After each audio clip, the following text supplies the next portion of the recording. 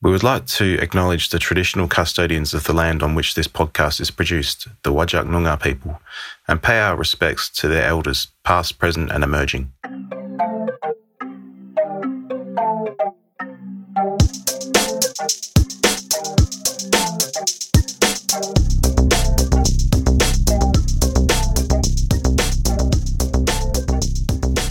So it looks like we've made it to the end of the year, Courtney. It's surprising, but we have. We've finally made it to the end. Our second Christmas episode, which is exciting. Yeah, we have quite a high rate of Christmas episodes considering how long the podcast has been going for. That's right, yeah. More than one a year, actually. Yeah, that's great. Yeah, if you put a rate on it. Yep. That's funny. So yeah, interesting. As usual, you know, some of the journals publish Christmas issues with wild and wacky studies that they've come up with. Yeah, and I think last year it went pretty well. At least, you know, I had fun, and I think that's all that matters. So I think it's good. I think we've got one from the MJA and one from the BMJ this year. Yeah, so we'll sort of hopefully get the perspective of the more optimistic MJA, considering how well Australia's done, and then counter that with the pessimism of the BMJ, considering how poorly the UK's done this year. Yeah, definitely, in terms of COVID. Yeah, COVID and everything that comes with that. Everything, else. Not saying that they are generally pessimistic. No. We don't know that. No, I mean, there is that thing about whinging Poms, but... That's true, but also like, Australians, like, oh. Yeah, I feel like I've got a foot in both camps because I was born in the UK. Ah, okay, so you're allowed to say things like that. Yeah. Yeah, fair enough. And my wife's from Scotland, so... Yeah. So I've got to be careful. Yeah, of course. So, I think, today we're going to talk about a couple of these Christmassy articles that we found and enjoyed, and then we're probably just going to have a review of the year for and what's us. happened and some of the guests we've had on. And hopefully it'll be fun. Be pretty relaxed. Yeah. Yeah, it has been a busy year, and you know, we've obviously had quite a few guests on the podcast, and we've been very fortunate that people have been forthcoming with their time and happy to talk. So I counted the number of episodes we did this year, and that's 24. So I think we had like 22 guests this year, all giving up their time to have a chat with us, which was really cool. Met some really awesome people, which was great. Yeah. That's wonderful. Excellent. Yeah. Well, do you want to kick things off with the Christmas issue study that you looked at? Yeah, I will. So mine is from the BMJ, and Craig, he sent these to me in an email, and I looked at a bunch of them. So there's lots of different Christmas articles that you can have a read, and by Christmas article, they're like silly or fun ideas that don't necessarily have to be related to Christmas. But this one stood out to me, and this one stood out to me because I have a love of Roald Dahl. Mm-hmm. He was one of my favourite child authors. Yep. And the title of this one is a toxicological analysis of George's Marvellous Medicine, a literature review by Graham Johnson and Patrick Davies. And I remember reading this book as a kid, and I loved it. I wanted to make this medicine myself and feed it to everyone I know so they grew really, really large. Like, absolute love of it. And I remember as a child wondering whether it would actually work. Mm-hmm. And what these two authors have done is try to figure out what would actually happen if you gave George's Marvellous Medicine to someone, for example, a grandma. Okay. And they've gone through and looked at all of the different ingredients, looked at the different side effects, and tried to figure out what would happen to someone. And I love that. I think that's amazing. That's essentially what they did. And kind of the introduction and the idea behind it is that lots of people have read this book. So this book was published in 1981. So very old book now, still going strong. I think a lot of people have read it. Have you read it? I think when I was a kid I read it. Yeah. And I'll just pull you up on, you said 1981, so it's a really old book. Let's just put that in perspective, yeah? Some of us were born before that. Really old book for me. Yeah, in context, it's an old book, but wouldn't be an old person if it was 1981. Well, it might still be an old person, but I it was older than I expected. I think that's more it. Because I think he was also responsible for the BFG and James and the Giant Peach. Yes. So he likes things about big stuff happening. Yeah. True, he does, yeah. But really much loved and a bit controversial author these days. That's right. Certain parts of his character have been called into question. But so I don't know about the author himself. I will have no opinion on that, but I love his books. Yeah, so, and I read his books religiously when I was younger. Yeah. And I think it was Quentin Blake that used to illustrate them. Yeah, brilliant. and so good, so good. Yeah, no, I've read most of Roald Dahl's books. I think there is an importance also to separate the art, like I would say the art from the artist. I think you can appreciate the product. That's right. Without appreciating the person. Look, a lot of artists are kind of eccentric, and whether it's writers or painters or musicians or whatever. Yeah. But I think you do have to separate the art from the artist a lot of the time. Yeah, totally. Cancel culture that seems to be happening a lot. Yes, 2020 cancel culture. not old. I'm down with the kids. Yeah, of course. Yeah. So anyway, you're lit and I know the lingo. Yeah, of course. Yeah. I should probably stop using the word lingo. Yes, that's also old. So anyway, they kind of start off with describing the number of people that have bought this book and all this kind of stuff, and also the fact that this book now has warnings on it. Mm-hmm. So originally, this book had a contents page that said "for doctors everywhere," which, can be considered pretty controversial because it is a book about at-home medicines and where that can lead. And now it says, warning to readers, do not try to make George's Marvellous Medicine yourselves at home. Okay. And the idea of this article was to really put that into question because there was no evidence to suggest that you shouldn't make this at home. No one had ever reported on it. So they decided to see whether that was a justified statement or not. Yeah.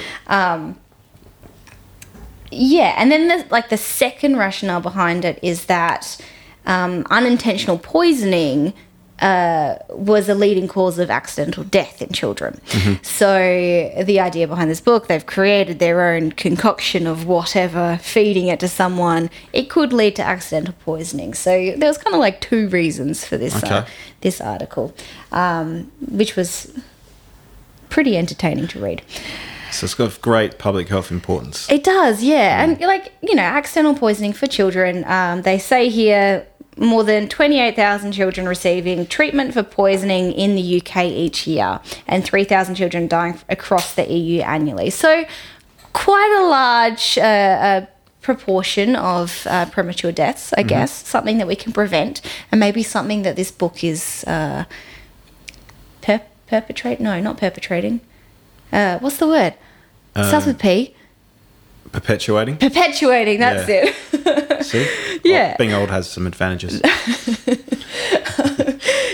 So that was kind of their rationale. And then what they did was they got a couple of independent readers, and they called them their 3 independent teams of young readers with no communication between the groups. So they've all read the book. I'm pretty sure it's their children.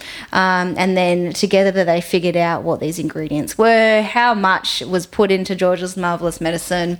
And then they then looked up those different ingredients on a toxicology database. Yep. And that toxicology database was the UK version, which is called ToxBase and is only available for health professionals. So, I can't access it. I tried. I did Google it and see if I could have a look and find that out. And Australia does have something similar, but I couldn't figure out what the name of it was. Okay. So we definitely have a toxicology database as well, because, all spiders and snakes and all those kinds of things. Different types of toxins. That's right, yes. So not quite the same ones they talk about in this article. So then they looked it up in this this database to figure out side effects and all that kind of stuff. And essentially, they have a wonderful table that's got all the different side effects for each ingredient that is in this so-called medicine. So overall, in George's Marvellous Medicine, there's 35 different ingredients that he puts in. I didn't realise this when I was reading it. But he does go around to like each room of the house and find everything he possibly can reach and puts it into this pot. And there's 34 different things that he puts in. And what these authors found was that the most common symptoms or side effects of all of the ingredients that George put in his Marvellous Medicine was vomiting and nausea. Okay. Followed by depression of the nervous system. So what that means is decreased breathing rates, decreased heart rate, loss of consciousness, potentially comas, and then death because everything stops. Then diarrhea, cardiac involvement, foaming or hypersalivation, then gastrointestinal tract ulceration and hematemesis. Okay. Don't know how to pronounce that. Okay. I think that's something to do with bleeding. It'll be something to do with bleeding, I'm sure. Yes. So, ulceration and bleeding, and then also lung injury and seizures. Okay. That's not marvellous. No. It's the opposite. It is opposite. It's not marvellous at all. They also do mention that 15% of the ingredients was food, including things that are spicy, which could also influence the symptoms that you get. That could aggravate the ulceration. That's right. Definitely. Yeah. Oof. Yeah, and I know. And the diarrhea as well. I don't know how this grandma survived. Yikes. And then also felt great afterwards. Yeah. But that is what they essentially discuss in this article. Okay. Anyway, their conclusion was that treatments for this multivariate poisoning were complex and would require immediate high-level care. Because if you consume these combination of 35 ingredients, you're probably going to get at least one of these side effects or symptoms, all of which sound terrible and, not very nice at all. So that was their overall conclusion. But there was something that I thought was very entertaining, and that is that Roald Dahl describes what the grandma goes through when she takes this medicine. And at the start, the grandma, I'm going to quote it here. It says, "Grandma initially shot up, whoosh, into the air, and then she landed. Then when she landed, she shouted suddenly, 'My stomach's on fire.'" And apparently that's probably what would happen if you actually ingested all of these different ingredients because of the spice and all of the other kind of ingredients, the vomiting and things like that. You're probably going to have a tummy ache, and then you're going to feel like you're on fire. Okay. So turns out Roald Dahl was actually kind of accurate as to what would happen at the start. And then grandma also began to swell and then developed a puncture and started deflating in the book. Okay. And apparently that's also something that might happen. Not necessarily the puncture, because that would probably get someone else to stab you. The ulceration and the bleeding could be a type of puncture. That's true. Very true, yeah. So there's that. And then also there's the foaming and the hypersalivation. So that would create bubbles, and then you'd probably bloat a bit. Particularly also eating all that food, you probably will bloat. So again, Roald Dahl was not too far off. But after that, it kind of just goes a bit into magical land with, increasing body size and all that kind of stuff. So overall, I feel like this article very accurately describes what this marvellous medicine would do. And a lot of work was put into this article. So, yeah, very enjoyable to read, and I feel like I learnt a lot. A major scientific contribution. I agree. You know, the literature. It's pointing out that maybe kids shouldn't be making this medicine. And I know, as a kid, I was very curious and I wanted to do it myself. And I think I even had to go trying to find the things. But because it is like UK medicines, and also I don't own sheep or horses or live on a farm, I couldn't really find a lot of those ingredients. Okay. So Interesting. Yeah. Yeah. Oh, that's fascinating. Yeah, it was good. And I was looking into, because this is like based in the UK, I was kind of looking into the Australian rates of accidental poisoning and things like that. And the RHW released a report in 2013 that said the premature death rate due to accidental poisoning has been increased by 258% since 1982. Right, okay. Right. And this book was published in 1981. Ah, okay. Now, their idea was that was probably due to increased use of illicit drugs and things like that. Right. But I'm wondering... You've done an ecological study here, haven't you? Yeah. There could be some correlation here. I'm not saying that Roald Dahl has caused the death of many children because of this book. Yep. I'm just saying there might be some implication there. Interesting. Yeah. Very observant. Yeah. Yeah, I'd never thought about that. No, I didn't think about that either, and I don't think the AHW have thought about it either. No. It might be worth a letter to the editor. Yeah, I think so. Yeah.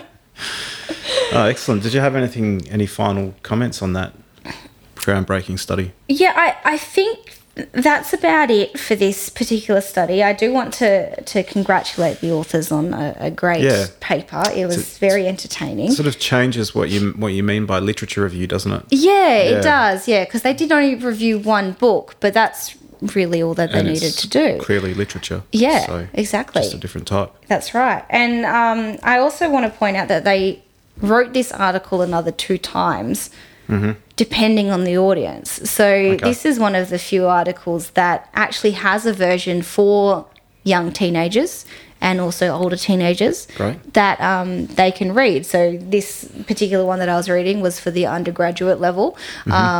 So people like, well, I guess myself and others in research.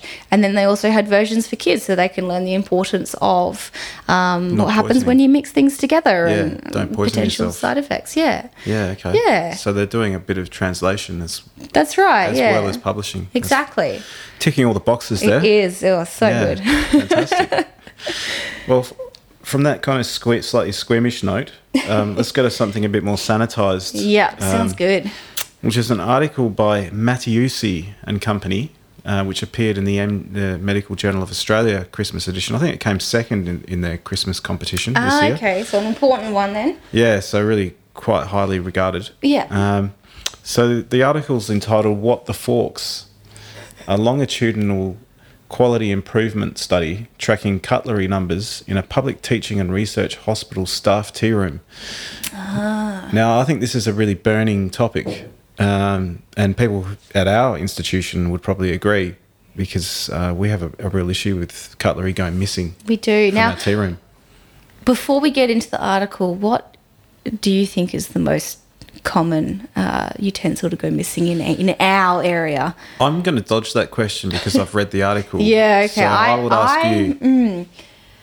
Well, I normally bring my own cutlery, and from home, we end up missing a lot of teaspoons. Okay. That's the one that goes missing a lot for us. But I feel like it is forks here at the School of Population Global Health. So that's interesting. Yeah. I would agree with you based on what we see at the school here.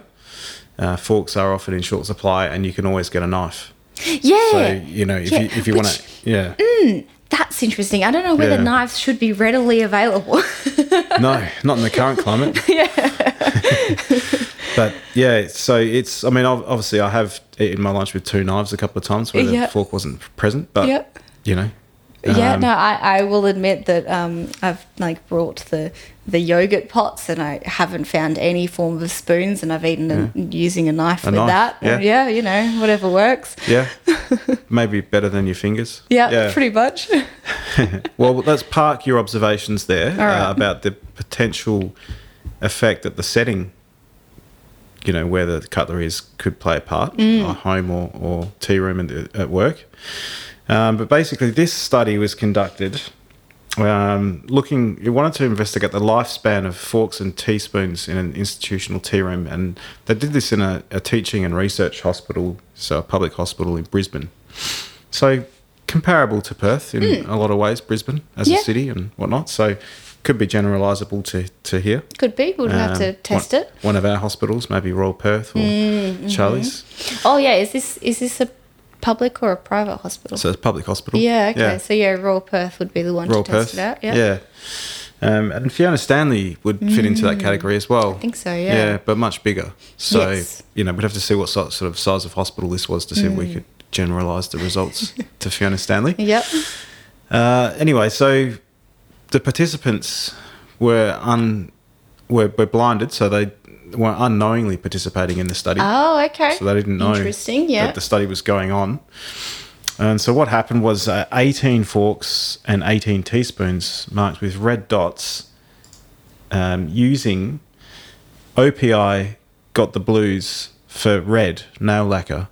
Okay. So I don't know if you know, is that a type of colour of nail lacquer? It's a nail polish of some sort. OPI. I don't really know. Oh, OPI is a brand. Okay. Yeah. All right. I thought it might have been a really interesting acronym, but it's not. No. Okay. Nail polish colours, their names tend to be like Sunshine Sparkle or like unicorn hair or something like that. They're their normal like nail polish Not names. Missing Fork or... No, or but that would be a good colour, I feel. Yeah. Yeah, okay. So these marked spoons and forks were introduced into the existing cutlery pool. So there was cutlery there already. Mm-hmm. These were just added in. And the marks were done surreptitiously, so you couldn't really see that you had a marked teaspoon or a marked fork. Mm-hmm. So they measured the numbers of these marked spoons and forks twice weekly over 7 weeks, and they did that on a Tuesday afternoon and a Friday afternoon each week. Oh, interesting. Yeah, so very systematic. Yeah, sounds good. Plenty of data collected. Interesting. And then the number of unmarked knives, forks and teaspoons were also measured at just once at baseline and then once at study completion, so before and after. And they planned on doing a Kaplan-Meier analysis of all-cause survival censored at 45 days.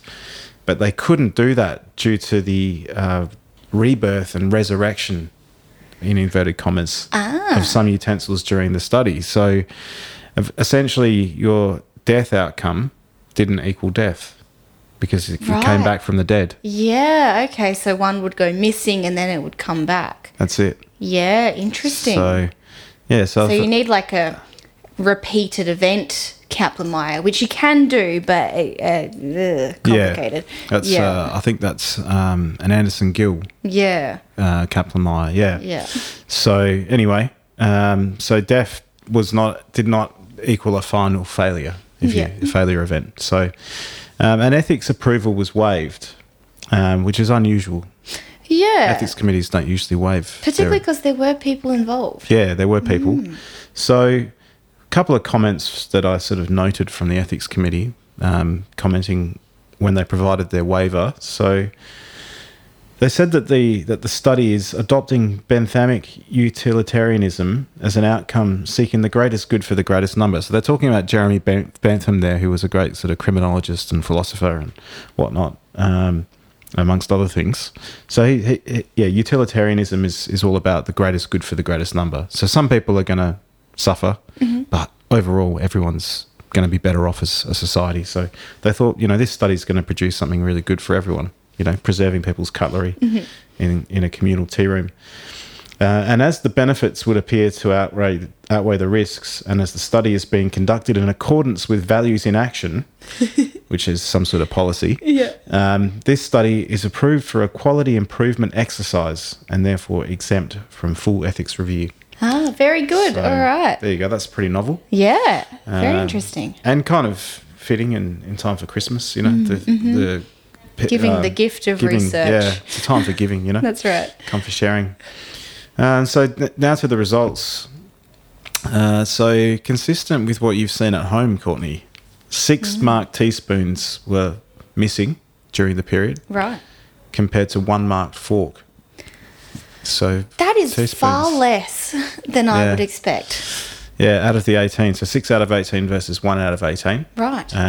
So some other stuff that was quite interesting, and that was statistically significant when they tested using chi-square.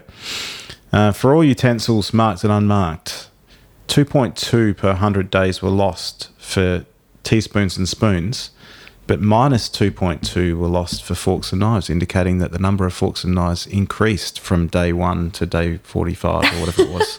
So people were adding their own forks. So my hypothesis is that there were some forks and knives missing already that then got, after the baseline measure, got added back in. Mm-hmm. So forks and knives, interesting. Yeah. And interesting, when they looked at week-by-week analysis, marked forks dropped, quite drastically by week 2, but recovered at week 3.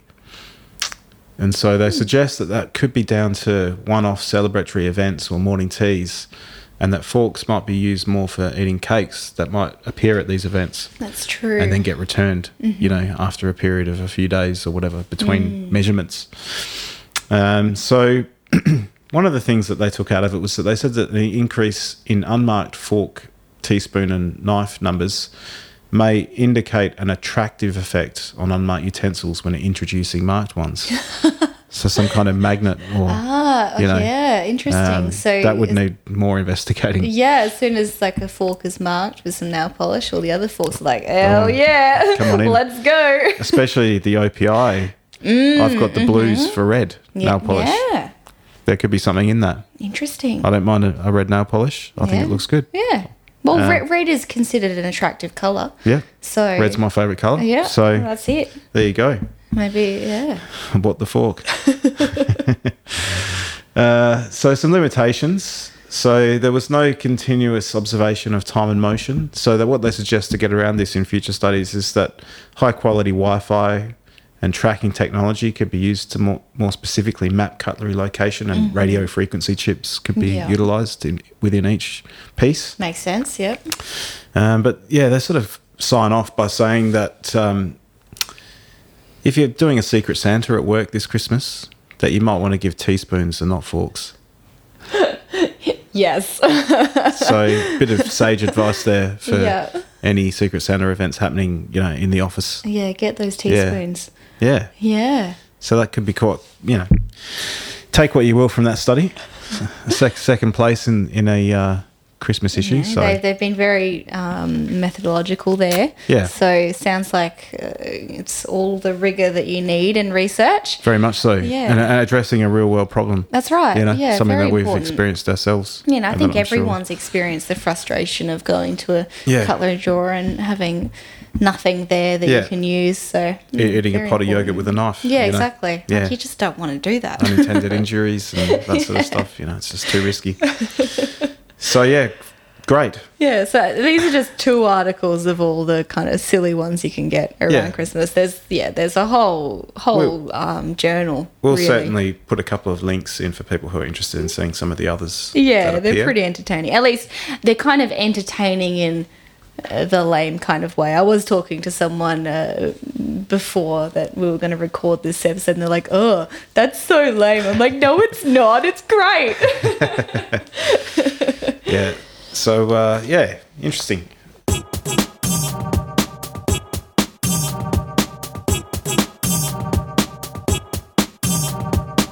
But yeah, what I thought we might do now is just have a bit of a chat reflecting on the year we've had, both in the podcast and also on world events that have been shaping the way we live and that sort of thing. Yeah.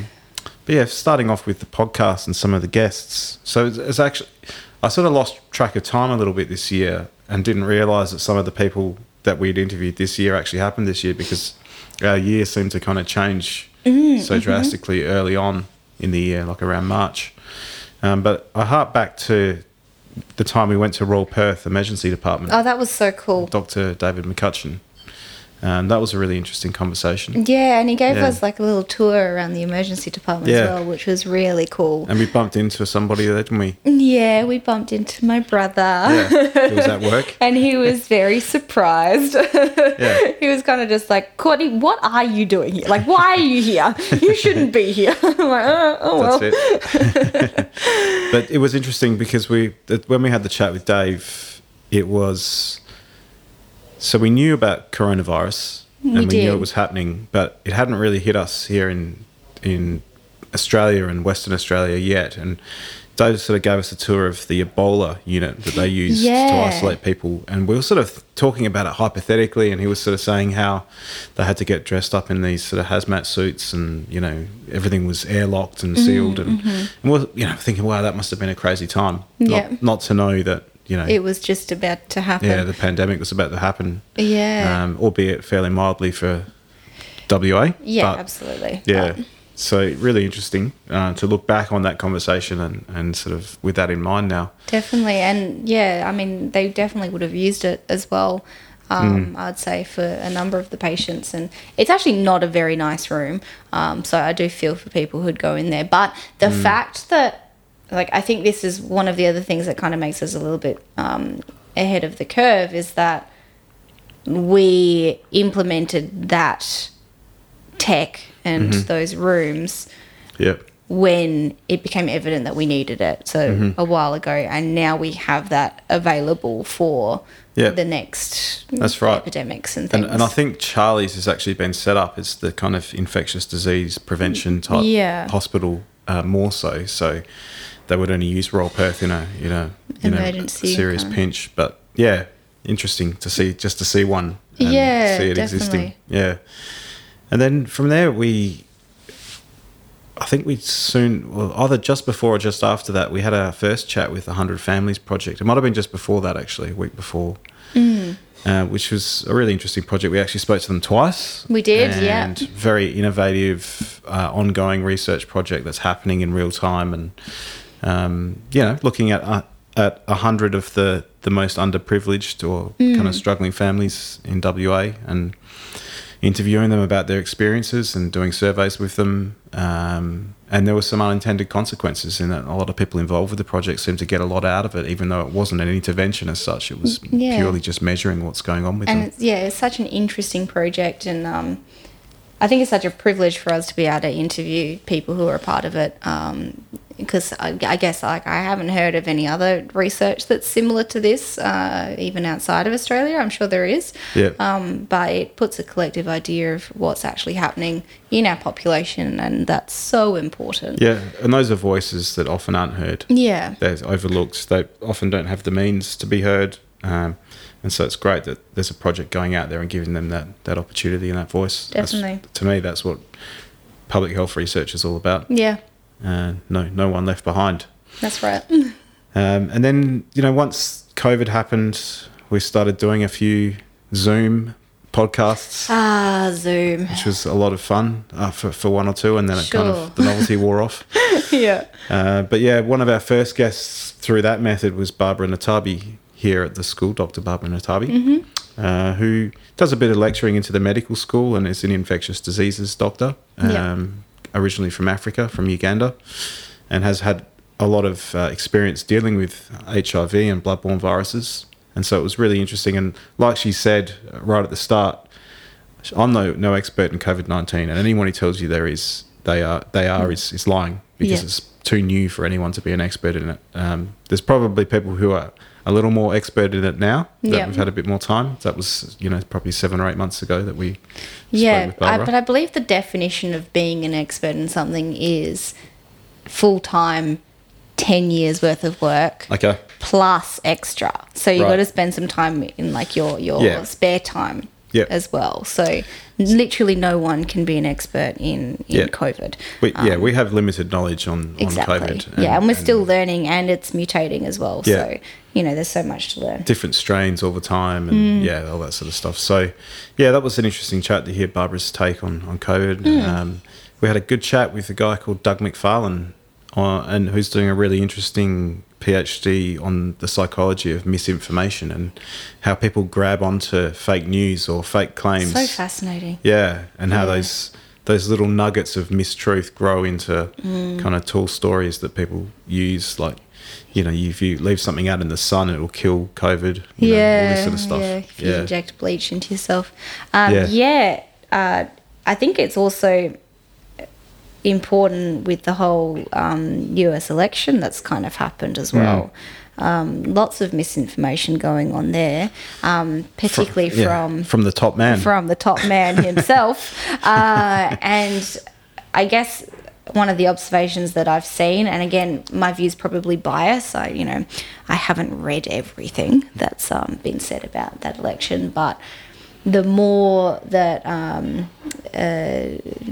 President Trump has said recently, I see more people backing off and kind of going, oh, maybe not. He's not the best person, because he is saying a lot of stuff that maybe doesn't have the information to back it up. Yeah. So I think that's been really positive, in that people have kind of stopped believing that in that aspect. But they're they're questioning, and I think that's so important. And you know what I think the issue is that it's not the people who critically kind of take comments that they hear and think about whether they've got any merit or not, or whether they might be questionable. It's the ones who don't do that. That's where you have the problem. And it's very difficult to convince somebody that their view on something's incorrect once they adopt that view. Yeah, definitely. Particularly if they don't want to hear it. Like if they're not interested, they're sort of following the person, not the facts. And you seem to see that a lot, particularly in America at the moment, and in the UK. And obviously there's an element of that here. But yeah, it's interesting, and it's also interesting that America has one of the most qualified infectious disease experts in the world, in Dr. Anthony Fauci, and that he was I totally fangirled over, by the way. Yeah. Oh my gosh. Yeah. So he was responsible for addressing the HIV sort of epidemic when it first happened in LA. I think it was back in the 80s it started happening. They were getting reports of all these symptoms and they didn't know what was causing it. And he was one of the pioneers in addressing HIV and helping get to where we are now, where it can be treated, not cured, but it can be treated so that people don't die from that condition. And he was relied upon to make a lot of observations and comments and whatever, but then completely contradicted, by the government and by the president. And I'm sure he's breathing a sigh of relief that his boss is about to change. I'm sure he is, yeah. It's funny how we go through, different periods of time, and we have the experience of the benefit of seeing things that have happened in the past, and yet, some of the older societies are still experiencing the same outcomes from as they did from the Spanish flu in Europe, and which is crazy. It's really interesting. Obviously, politics gets in the way, and definitely it's so long in the past that people can't remember it, and so it doesn't apply to them, and it's out of their sort of, I guess their what they can refer to. It's out of their period of reference, so they don't really know. They can't really relate to it. Absolutely, and on that. And also with misinformation, I guess personally one of the things I've done this year is download TikTok. Lots of misinformation on there. Okay. But it's very entertaining watching them being called out by others who kind of know. And one of the biggest things is the use of masks, because in the US there's a large portion of people who don't believe that masks work, and there's so many TikToks about that, and it's like, oh, it's not going to work, Right. You can still blow out a candle, so therefore all of your germs will still get out. All this kind of stuff. Fascinating. Yeah. TikTok's a bit like, what is it? It's an app or something? It is an app. So it's essentially, it's similar to Vine, if you remember Vine, but it's short videos that are meant to be entertaining. Or so it's a kind of like a version of YouTube that's more simplified or something that we're... Yeah, kind of. Yeah, Okay. it's basically small videos. And Okay. you can just scroll through it. Yeah. Yeah. Okay. Yeah. Bit like Instagram, where they have the videos pop up. It's just another form of social media. Yeah. Yeah. Okay. Interesting. Yeah. So anyway, that's a whole issue that will get written about and spoken about for years to come, I'm sure. Mm-hmm. And then we had a great chat with Hannah Pearce, who is the WA president of the WA Public Health Association, and works at the Cancer Council, and is an expert in alcohol marketing and regulation. And we had a good chat about how companies were using COVID and the restrictions, the lockdowns and whatnot, as an opportunity to market to people, to nuance their marketing messages. It's just so crazy. So to have a few drinks to deal with the isolation. Yeah. And, here's a special deal for your isolation. Not okay. So they did a great study just, I think, on social media, on Facebook, looking at all the impressions that came up on somebody's feed over an hour at different times. And, we're talking about hundreds of alcohol adverts from different alcohol producers and providers. Yeah, which is, it's just crazy in itself. I guess they're just taking advantage of a bad situation, like I'm sure a lot of us have done, but there's so many other implications on that. Yeah, and I guess the damage is not done to people, once again, who think critically about things and take, advertising with a pinch of salt. It's to those people that maybe are a bit more impressionable and potentially might fall into the high risk category with respect to health anyway, maybe from lower socioeconomic backgrounds and whatnot. They see a good deal on a 6-pack of beer or a bottle of whiskey or wine or whatever, and one thing leads to another. But it's interesting. What it did highlight, our chat with Hannah, was that there really is not a lot of regulation on how alcohol's marketed outside of the television space. So TV is pretty tightly regulated, apart from sporting events where there are exemptions. But outside of that space, like billboards and social media and, whatnot. Basically do whatever you want. Yeah. And there is a lot of pressure being put on the government to remove advertising from government sites, Transperth buses and that sort of thing. Which makes sense because, the government is meant to support the population as a whole and reflect what we want as our values. Yeah, they're our chief public health agency, essentially. So really interesting. If you haven't heard that episode, it's definitely worth a listen, and Hannah was a great guest. And then on a slightly related note, our first post-lockdown interview was with Mike Christmas from Next Step Drug and Alcohol Service. We got to see him in person. It was great. Yep. So Mike is somebody that I've known for a number of years. He actually was one of my tennis coaches when I was a youngster. And he moved into...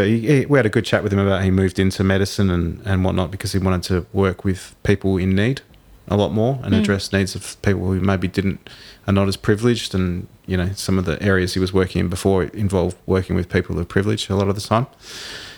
We had a great chat about various types of drug use and the different ways you can treat dependence on them, and philosophies around how you should view drug addiction, whether you look at it as a disease or whether it's a behaviour, it was a really interesting conversation. We actually split it into 2 parts. We did, it was quite in depth. But a lot of information.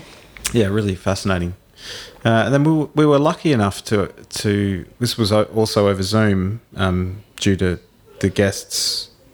The guest was in hotel quarantine, I think. Yes, that's right. So that was Professor John Watson, who at the time was the Executive Dean of the Faculty of Health and Medical Sciences. And is no longer? Yes. Do we know what he's doing now? I believe he's gone back to Victoria. Yeah, okay. I think. I imagine he won't have any trouble getting another job in academia. No. And potentially, I suspect he'll probably keep practicing. Yeah. I didn't get a chance to send him a message or anything before he left, but wherever he is, we hope he's doing well. Yeah. He was a really nice guest. We had a great chat about a couple of historical figures in epidemiology in the UK and gastroenterology and what it involved, and liver disease and also viruses, because obviously he has dealt with hepatitis over the years, so he had quite a bit to say about the structure of viruses and that sort of thing. But really nice man, and it was a shame that we lost him from the university. Yeah, he was, really great to talk to. I think that, it was such a good chat. But I'm sure he's on to bigger and better things now anyway. No question. Yeah. I'm sure he'll be making a difference somewhere else now. And then the last one I wanted to mention was one that was a bit from left field. And it actually came about through my wife, who teaches at TAFE. And they did a session with the lady who works as a financial counsellor.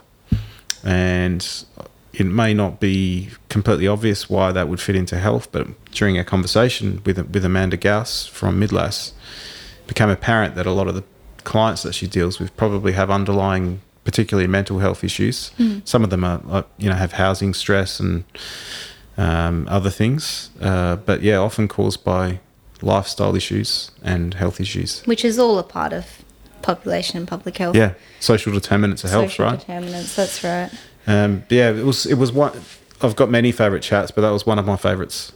Talking to Amanda, particularly as she'd come from a background where she was working in the corporate world, working I think in financial services sector, maybe banking or something like that, and decided to take the leap and use the skills and the knowledge that she had developed over the years to try and make people a lot of money, or to protect people's money, to try and help people out of tough situations. And the stories that she kind of describes in that episode are just, they're so fascinating and heartwarming as well. Yeah, it was really good. Yeah, it's a really nice episode. So it was great to chat with Amanda. And look, we've had many guests, and they've all been great. Yeah. But we obviously couldn't go on about everybody. Of course not. But just have a look at the list. Go on to. There's so many of them. Go on to the podcast list. We've done so much work, Craig. Yeah, I think we just released number 35. Is that right? I think it is number 35. So that was with Tim Colmer. Yeah, that's right. Which was another great conversation. Totally left field as well, but. And I also just want to mention the first episode of this year as well, which was urban transport and public health with Professor Mark Stevenson. I think actually that was probably one of my favourite conversations, because relating to like cycling pathways and green spaces and how you build urban places to support health and all that kind of stuff is just, I find it very interesting. You might have heard during some of the episodes I've got pretty strong views on that as well. Yeah. being a cyclist. Yeah. I didn't even realise that was this year. Yeah, that was our first episode this year. It feels like 5 years ago, even though we haven't done this for 5 years. But it feels really like a long time ago. Yeah, he was a really good guest. Had a really good chat with him, and we could probably talk to him again and talk about some other stuff, and it'd be equally interesting. Absolutely. Yeah, so we've been very lucky, I guess, is the main takeaway. Insanely, The number and the caliber of guests that we had this year is just crazy, and I feel like I've learned so much, and they're all awesome and entertaining, and it's been really good. So I thought we might finish with discussion of a few new concepts that were born this year in light of various health issues that may or may not have been happening around the world. Obviously, one of, it's a thinly veiled reference to COVID-19, obviously. One of the new concepts, which is, as somebody who immigrated to this country years ago and whose family's kind of spread out around the world and whose wife is from Scotland, is the idea of no international travel, this is one of the first years. I can't remember the last time I had a year where I didn't go somewhere, even if it was to Indonesia or across to New Zealand or somewhere. First time. Wow. Yeah. That's a big step for you then. Yeah. Yeah. So we don't know how long it's going to last. Yeah. I think the no international travel has particularly influenced, like, I guess from my experience, the academics and researchers and things. So the virtual conference has kind of been born. Virtual conferences. Yeah. I do not like virtual conferences. No. I have seen a couple this year. I have had to stay up till 2 a.m., 3 a.m. to watch some of the American ones. Also, hence why I fangirled over Dr. Fauci, because I watched his presentation at 2 a.m. live because I wanted to watch it. Yep. But yeah, it also meant that I couldn't go to Texas and I couldn't go to Barcelona. Yep.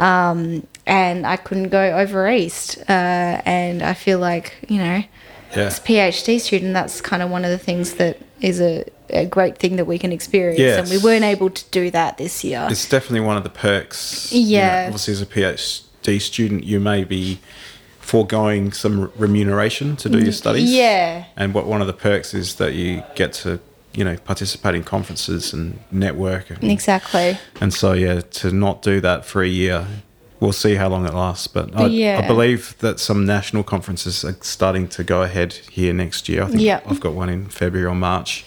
But it's here in Perth, but people from over the eastern states will be coming. Which is good. Fingers crossed. Yep. All things happens. being equal. Hopefully things don't change between now and then.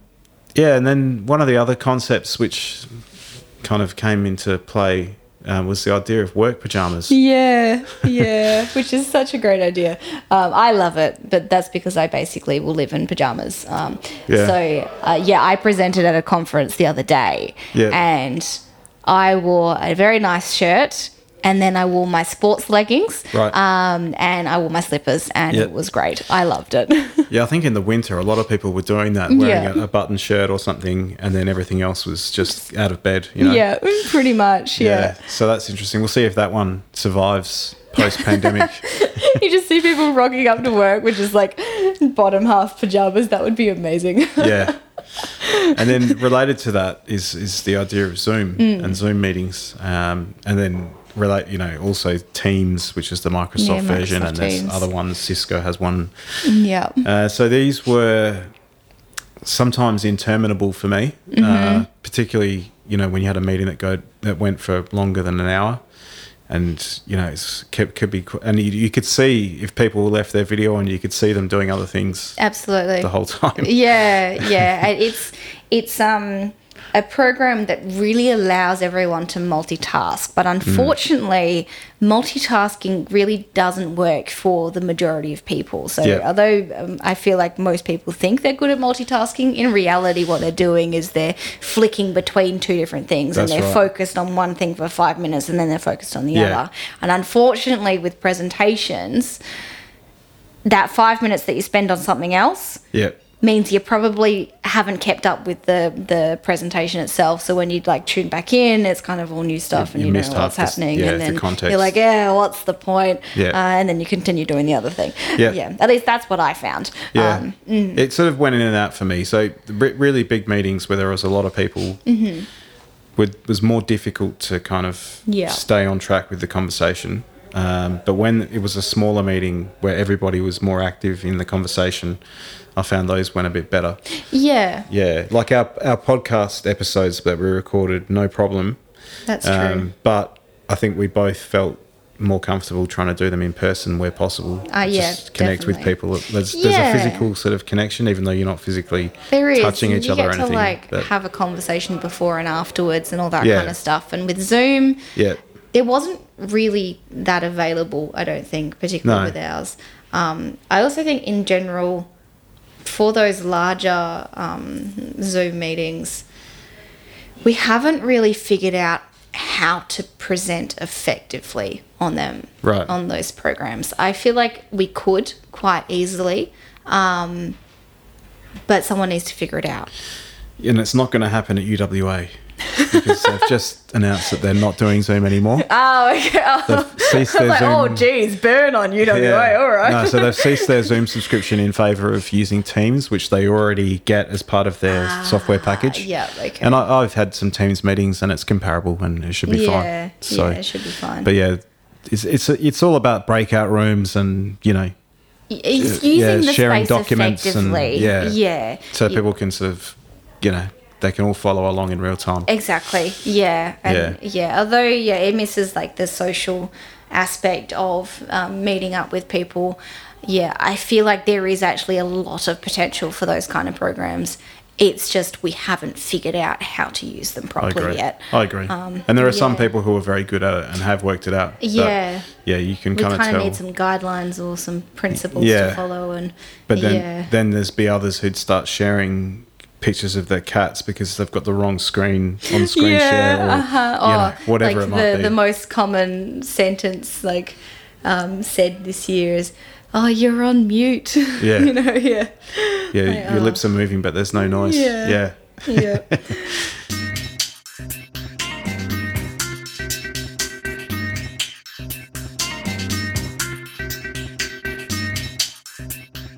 Yeah. So, and then the next concept was I guess a change in the way that we view obsessive compulsive disorder or OCD. It now seems to be like a health choice. I'm referring mostly to washing hands and other hygiene practices. So people who may have previously been told that they had a problem are probably now being told to keep doing it. Yeah. It's interesting how mental health really is a social perspective as to what's okay and what's not. Yeah. This was one of the things that fascinated me about psychology, and nothing to do with COVID or anything like that, but I remember learning about hallucinations, and that hallucinations are like a social perspective as to what's good and what's not. And for example, in other countries, having hallucinations of God and Jesus, you become a very important person in that society. Yeah. When people maybe here in Australia would see that as a mental health disorder. Yeah. I feel like a lot of us have become quite aware of how things are spread, and a lot of us now wash our hands quite a lot and have invested a lot of time and money in that with like soaps and sanitizers. Then moisturizer because you sanitize your hands so often and all that kind of stuff. Yeah. It's all about perspective and what's happening at the time. It is, yeah. So, it will be interesting to see how that is dealt with. Yeah. Do you think that these behaviours are going to continue? I think for some people they will.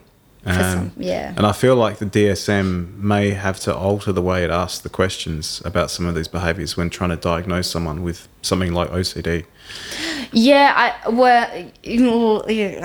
I would say because OCD itself they normally have abnormal behaviour in the definitions. That's right. So that creates some subjective. There is subjective. Thoughts. Yeah. So I think it's going to be down to the person asking the questions to be prompted to clarify things a bit more, because what's considered abnormal or unjustified or over the top, Yeah, absolutely. Because it's behaviours that people have been engaging in over the last 9 months or so, without a pandemic being present, would be seen as abnormal. Yeah. Yeah. I think it could be seen as abnormal. Yeah, I'd say in most cases it probably would. Yeah. Excessive hand washing to the point where you're bleeding from the fingernails and that sort of stuff, which I've seen people do. I would still say that's abnormal, I think, if someone's doing that even for COVID. But then people are going to their GPs and saying, look, I'm washing my hands in line with the guidelines and my hands are now cracked and bleeding. And their doctor's saying you might keep doing that, but you might consider using moisturiser or doing this or doing that. Yeah. And so, I feel like it's complicated. It is. I think it is complicated. I feel if it's getting in the way of daily living, if there's more than just one thing you're doing. So like people with OCD, it's not just hand washing. No. There's obviously other behaviours. There's lots of other things that are going on. Yeah. There's a mental perspective as well. It would actually be interesting to see if there's been any research done on what the OCD behaviours are, where people have been diagnosed with OCD, to see what percentage of it is hand washing or hygiene compared to like turning on lights on and off. And so I know a little bit about it, and I think like don't quote me on this, I'm not 100% sure, but I do believe that there is like a portion where hygiene is incredibly important, and that becomes a lot of their main symptoms, and how they kind of express those mental thought patterns. But what also happens is they go through all of these hygienes and they have to wash their hands multiple times. And in order to stop that, they actually become very unhygienic. So a lot of people with OCD end up not being very clean because once they start the process, then they have to complete it. So a lot of them just don't start. And then they don't shower for weeks on end, and they don't do that because it just takes such a long time. So it's fascinating. I think a lot of this behaviour could be considered a potential part of OCD, but I think it's a lot more complicated than that. Interesting. It so is fascinating though. Kind of somewhat related to that as well is the decreasing social acceptability of sneezing. Have you been on like a bus or anything and just sneezing in public? Sneezing in public or coughing in public, and you're like trying not to cough. You're like, I know everyone's gonna just like stare at me. And I'm like, they're all gonna diagnose me, and and you're coughing into your elbow and all this sort of stuff. So that's been almost an overnight. The stigmatism.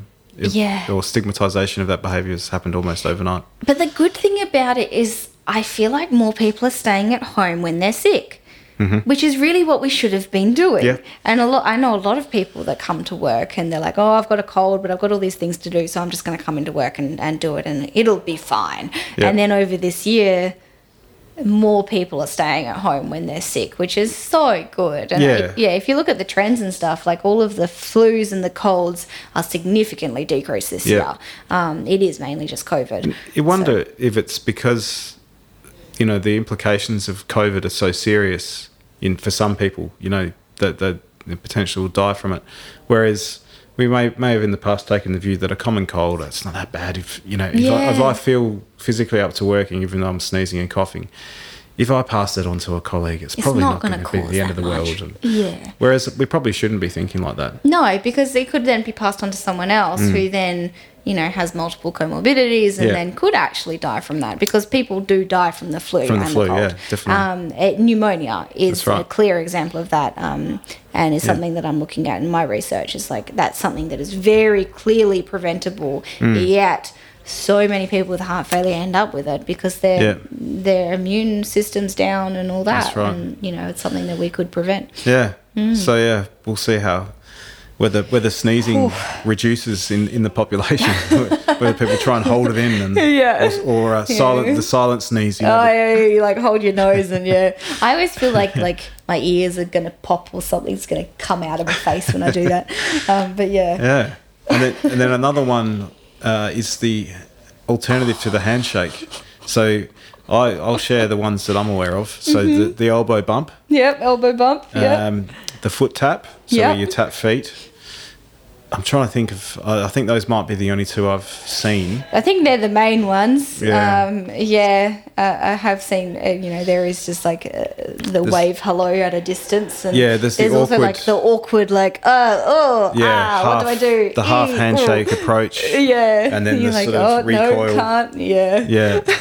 And then and it really depends on who you see. Some people are openly shaking hands, others are sort of, Some people are still giving you big hugs. Yeah.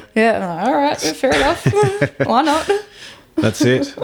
And then obviously, I think to finish on, we could maybe just comment a little bit on the attitudes to isolation and self-isolating and all this sort of stuff that's happened around the world. Yeah. So different countries, now these are all sort of developed countries. I haven't gone into developing countries because I don't think there's enough information out there I agree. Reported about what's going on there, in Africa and India and whatnot.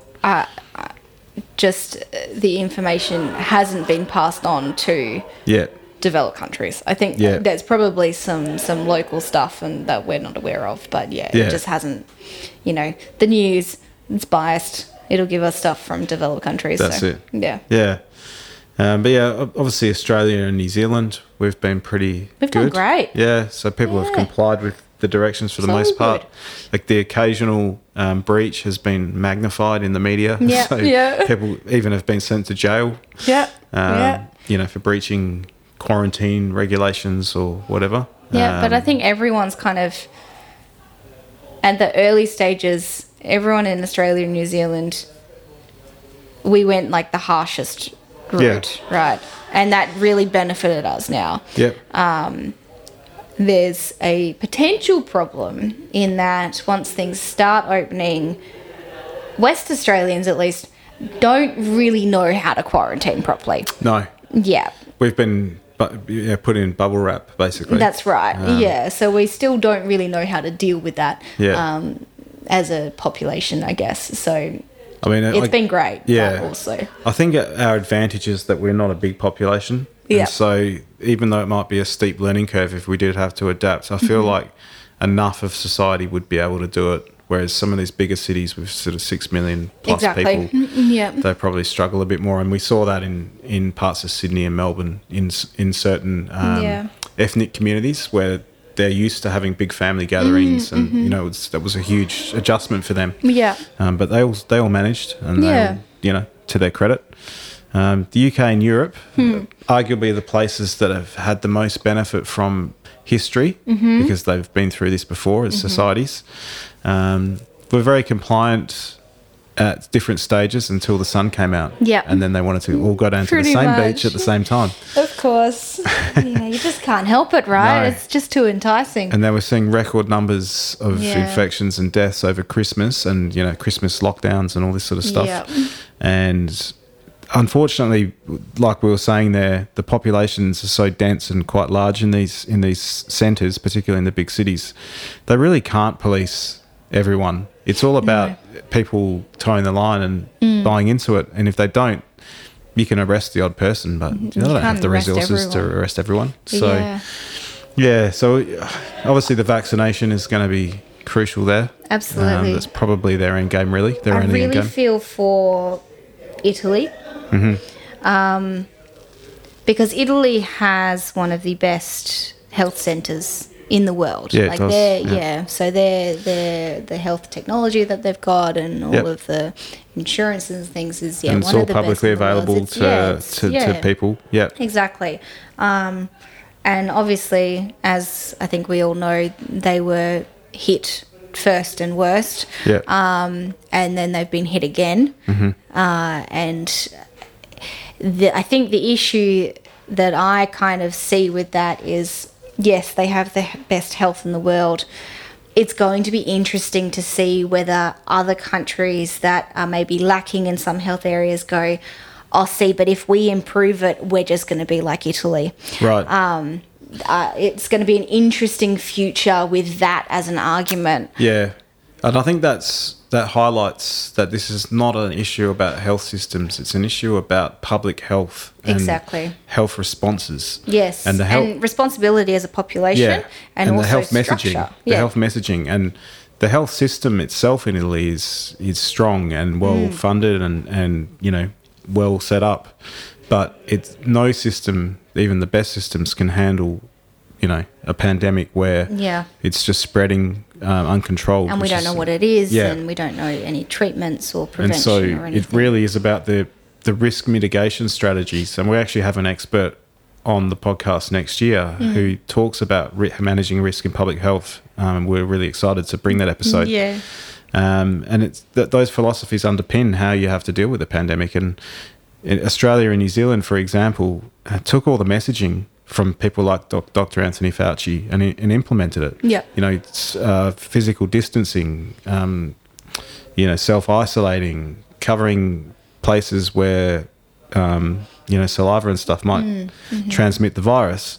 We adopted those pretty quickly and we've seen what's happened. And the other countries that have had the benefit of that knowledge for longer than we have, it just seems to have backfired. So interesting. So I think the learnings from this are going to be coming for years to come. Unfortunately, I feel like in other countries it's the fault of people our age. It's not necessarily the older generation. It people is who really think that our age.